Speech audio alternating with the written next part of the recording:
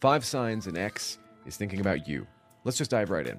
Number 1 is they get mad when you don't want friendship with them. After a breakup happens, they want to remain friends with you because it's sort of the easiest way out for them.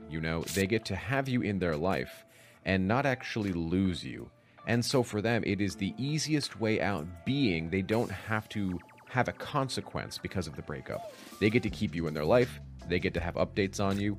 And the problem with that, and the reason you shouldn't do it, is because that's going to basically be relationship timeout for you. It's going to be torture in a way, because you're seeking romantic attention and they're seeking friend attention, if that.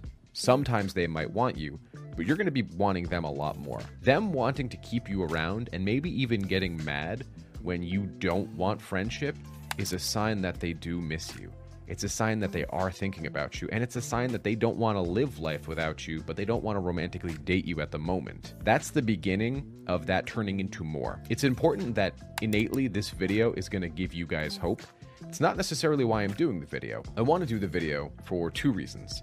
Number 1 is that it's going to reach a wider audience, and I think it's going to be helpful for people to have some perspective. But number 2 is because these are signs you're going to run into. These are signs you're going to overthink. And I want to be here to give you guys some context and some things to think about here. These signs that I'm talking about right now are realistic. They do happen, and they do cause people to overthink. So if you're seeing some of these signs, and you're looking at it in the appropriate context, and you're an adult who can tell yourself, it's okay to have some hope, but I need to focus on myself, because ultimately I'm the only thing in the story that I can control. Number 2.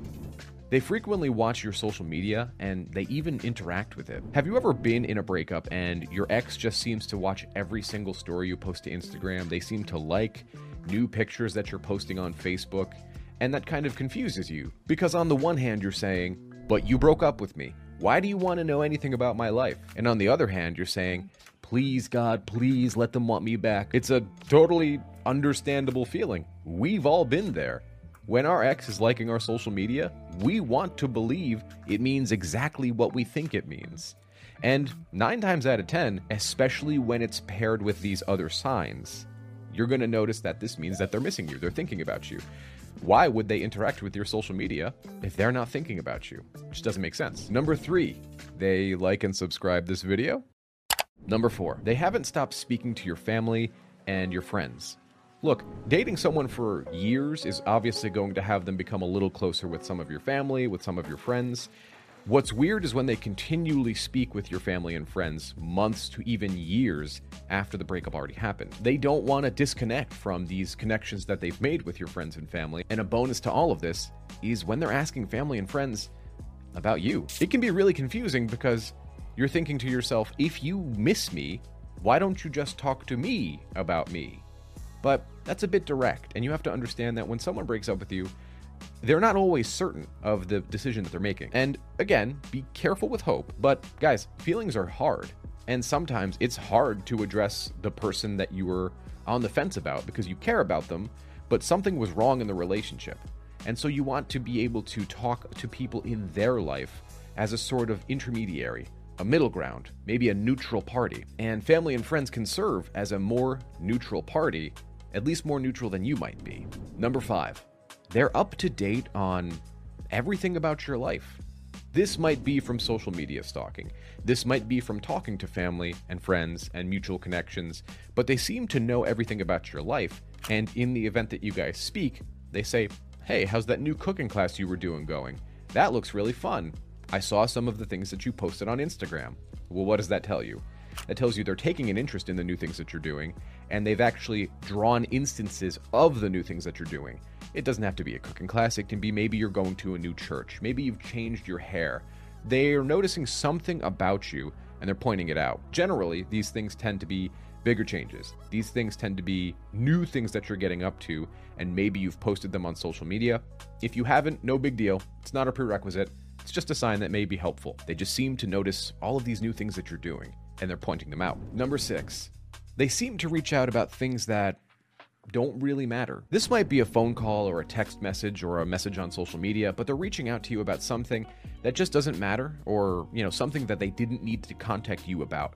This might be, have you seen that shirt that I left there 3 years ago? Or do you remember the name of that Italian restaurant we went to? Or, hey, How's the cat doing? Right? These types of things that you're just scratching your head and like, you broke up with me and you're asking how the cat is doing.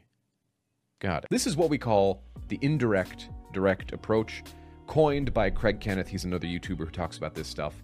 And basically what that means is that they are directly reaching out to you for an indirect purpose. They're not being clear about what they want, but if you ask them, okay, great, the cat's doing really well.